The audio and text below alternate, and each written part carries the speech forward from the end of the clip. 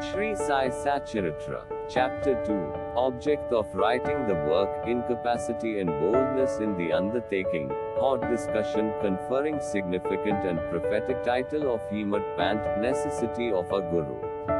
In the last chapter, the author mentioned in the original Marathi book that he would state the reason that led him to undertake the work, and the persons qualified to read the same and such other points.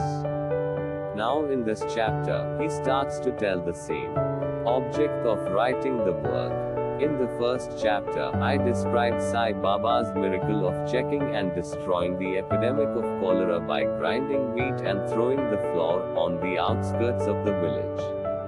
I heard other miracles of Sai Baba to my great delight, and this delight burst forth into this poetic work. I also thought that the description of these grand miracles of Sai Baba would be interesting and instructive to his devotees, and would remove their sins, and so I began to write the sacred life and teachings of Sai Baba. The life of the saint is neither logical nor dialectical. It shows us the true and great path. Incapacity and boldness in undertaking the work. Pant thought that he was not a fit person to undertake the work. He said, I do not know the life of my intimate friend, nor do I know my own mind. Then how can I write the life of a saint to describe the nature of incarnations, which even the readers were unable to do? One must be a saint himself before he could know other saints. Then how can I describe their glory? To write the life of a saint is the most difficult, though one may as well measure the depth of the water of the seven seas or enclose the sky with cloth wrappings. I knew that this was the most venturous undertaking, which might expose me to ridicule. I therefore invoked Sai Baba's grace. God, the premier poet saint of Maharashtra, Shri Jananeshwar Maharaj, has stated that the Lord loves those who write the lives of saints, and the saints also have a peculiar method of their own of getting the service, which the devotees long for, successfully accomplished. The saints inspire the work, the devotee becomes only an indirect cause or instrument to achieve the end. For instance, in 1700 Saka year, the poet Mahipati aspired to write the lives of saints. Saints inspired him, and got the work done, so also in 1800 Saka year, Das Ganu's service was accepted. The former wrote four works, Bhakta Vijaya, Santa Vijaya, Bhakta Lilamrit and Santa Kathamrit, while the latter wrote two, Bhakta Lilamrit and Santa Kathamrit, in which the lives of modern saints were described. In chapters 31, 32, 33 of Bhakta Lilamrit and in chapter 57 of Santa Kathamrit, the sweet life and teachings of Sai Baba are very well depicted. These have been separately published in Sai Leela magazine, numbers 11 and 12, volume 17. The readers are advised to read these chapters. So also Sai Baba's wonderful Leelas are described in a small decent book named Shri Sainath Bhajana Mala by Mrs. Savitri by Raghunath Tendulkar of Bandra. Das Ganu Maharaj also has composed various sweet poems on Sai Baba.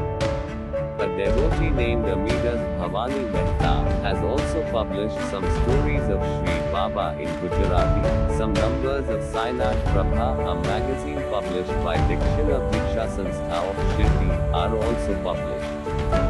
Then the question of objection comes in, that while so many works regarding Sai Baba are extant, why should this Satcharitra be written?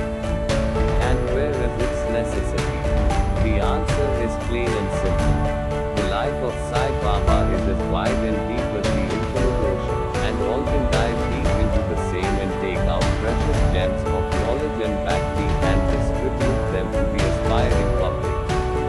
The stories, parables, and teachings of Sai Baba are very wonderful. They will give peace and happiness to the people who are afflicted with sorrows and heavily loaded with miseries of this worldly existence, and also bestow knowledge and wisdom, both in the worldly and in spiritual domains. If these teachings of Sai Baba, which are as interesting and instructive as the Vedic law, are listened to and meditated upon, the devotees will get what they long for, viz., union with Brahman, mastery in eightfold yoga, bliss of meditation etc. So I thought that I should call these stories together. That would be my best upasana.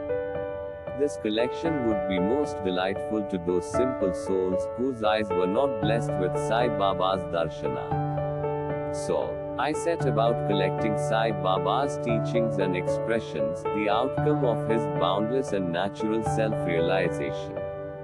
It was Sai Baba who inspired me in this matter. In fact, I surrendered my ego at his feet and thought that my path was clear, and that he would make me quite happy here and in the next world. I could not myself ask Sai Baba to give me permission for this work, so I requested Mr. Madhavrao Deshpande alias Shama, Baba's most intimate devotee, to speak to him for me. He pleaded for my cause and said to Sai Baba, the Sanna-Sahib wishes to write your biography. Don't say that you are a poor begging fakir, and there is no necessity to write it, but if you agree and help him, he will write, or rather, your feet grace will accomplish the work. Without your consent and blessing, nothing can be done successfully. When Sai Baba heard this request, he would move and blessed me by giving me his rupee, sacred ashes, and placing his broom-bestowing hand on my head said, let him make a collection of stories and experiences, keep notes and memos, I will help him. He is only an outward instrument. I should write myself my autobiography and satisfy the wishes of my devotees. He should get rid of his ego, place or surrender it at my feet. He who acts like this in life, whom I help the most. What of my life stories? I serve him in his house in all possible ways. When his ego is completely annihilated and there is left no trace of it, I myself shall enter into him and shall myself write my own life. Hearing my stories and teachings will create faith in devotees' hearts and they will easily get self-realization and bliss. Let there be no insistence on establishing one's own view, no attempt to refute others' opinions, no discussions of pros and cons of any subject. The word discussion put me in mind of my promise to explain the story of my getting the title of Hemid Pant, and now I begin to relate the same.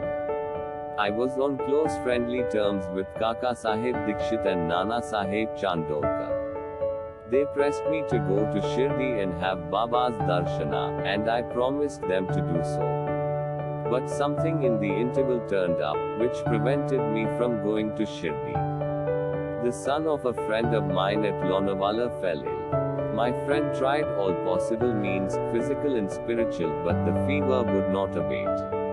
At length he got his guru to sit by the bedside of his son, but this too was of no avail. Hearing this, I thought, what was the utility of the guru, if he could not save my friend's son? If the guru can't do anything for us, why should I go to Shirdi at all? Thinking in this way, I postponed my Shirdi trip, but the inevitable must happen, and it happened in my case as follows. Mr. Nana Sahib Chandorkar, who was a front officer, was going on tour to Basse. From Thana he came to Dadar and was waiting for a train bound for Basse. In the meanwhile, a Bandra local turned up. He sat in it and came to Bandra, and sent for me and took me to task for putting off my Shirdi trip. Nana's argument for my Shirdi trip was convincing and delightful, and so I decided to start for Shirdi the same night. I packed up my luggage and started for Shirdi. I planned to go to Dadar and there to catch the train for Madhman, and so I booked myself for Dadar and sat in the train. While the train was to start, a Mahomedan came hastily to my compartment and, seeing all my paraphernalia, asked me where I was bound. I told him my plan. He then suggested that I should straight go to Baraibundar and not get down at Dadar, for the Manmad mail did not get down at Dadar at all. If this little miracle or Leela had not happened, I would not have reached Shri next day as settled, and many doubts would have assailed me. But that was not to be. As fortune favored me, I reached Shri the next day before 9 or 10 a.m. Mr. Bhausaheb Kaka Dikshit was waiting for me there. This was in 1910 AD, when there was only one place, viz. Sathes Wada, for lodging pilgrim devotees. After alighting from the Donga, I was anxious to have darshana, when the great devotee Tatya Sahib Nulkar returned from the masjid and said that Sai Baba was at the corner of the Wada, and that I should first get the preliminary darshana and then, after bath, see him at leisure.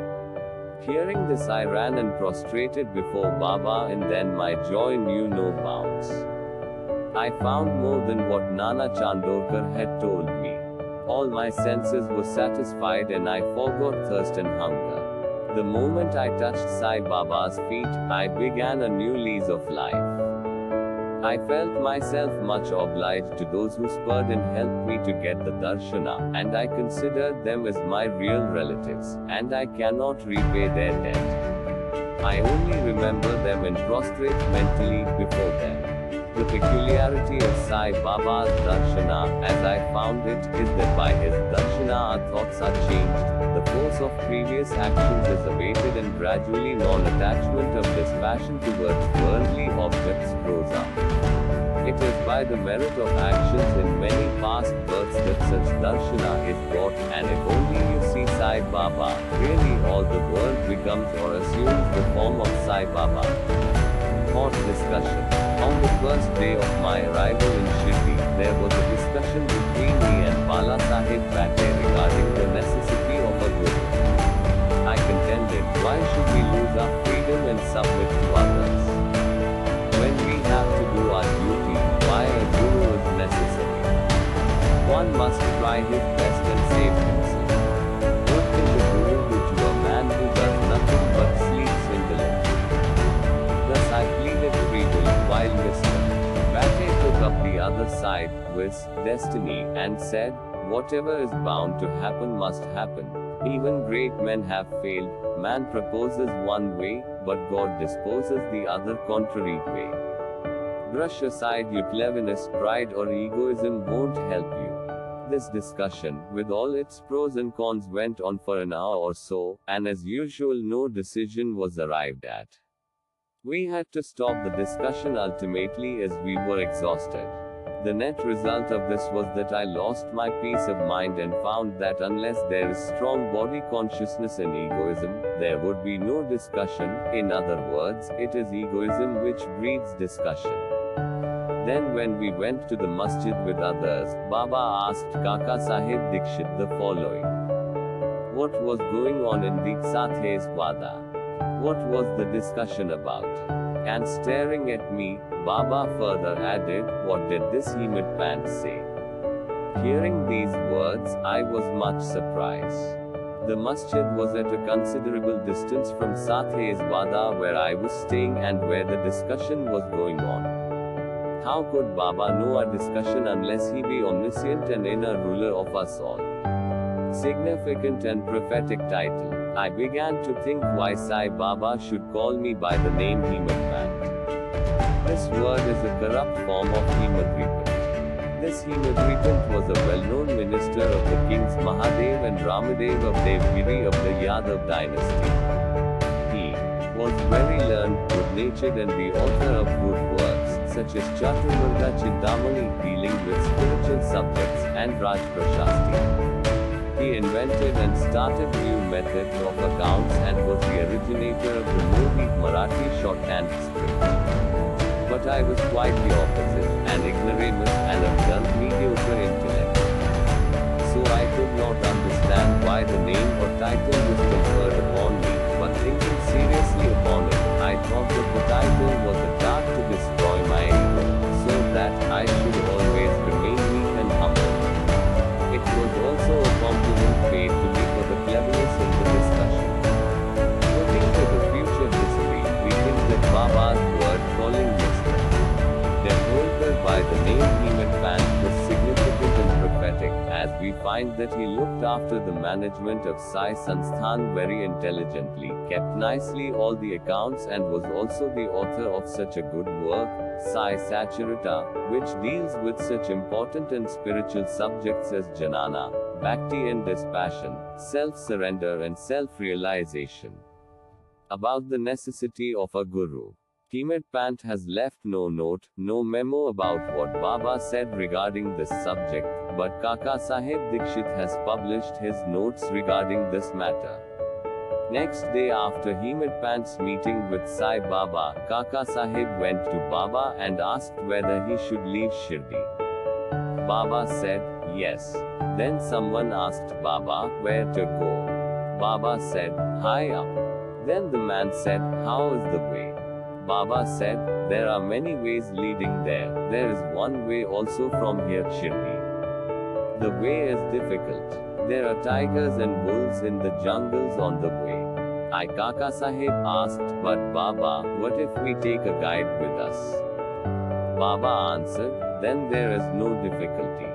The guide will take you straight to your destination, avoiding wolves, tigers and ditches etc. on the way.